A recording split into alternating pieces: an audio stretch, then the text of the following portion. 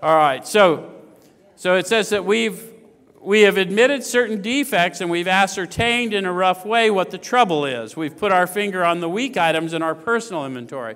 So how many of you have done a fourth-step inventory at some point? Some percentage of you. Did you ascertain in that effort, in a rough way, what the trouble was? And what was the trouble in a rough way? Selfishness, self-centeredness, that we think is the root of our trouble. So we want to see if we align with them, because rarely have we seen a person fail who's thoroughly followed our path. Right? So if we find ourselves at first to these guys, the path is the process. And then in time, the path is the power. Does that make sense?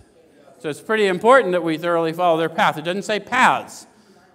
Right? Okay. So then it says, now these are about to be cast out. This requires action on our part, which when completed will mean that we have admitted to God, we've admitted to power, to ourselves, and to another human being the exact nature of our defects.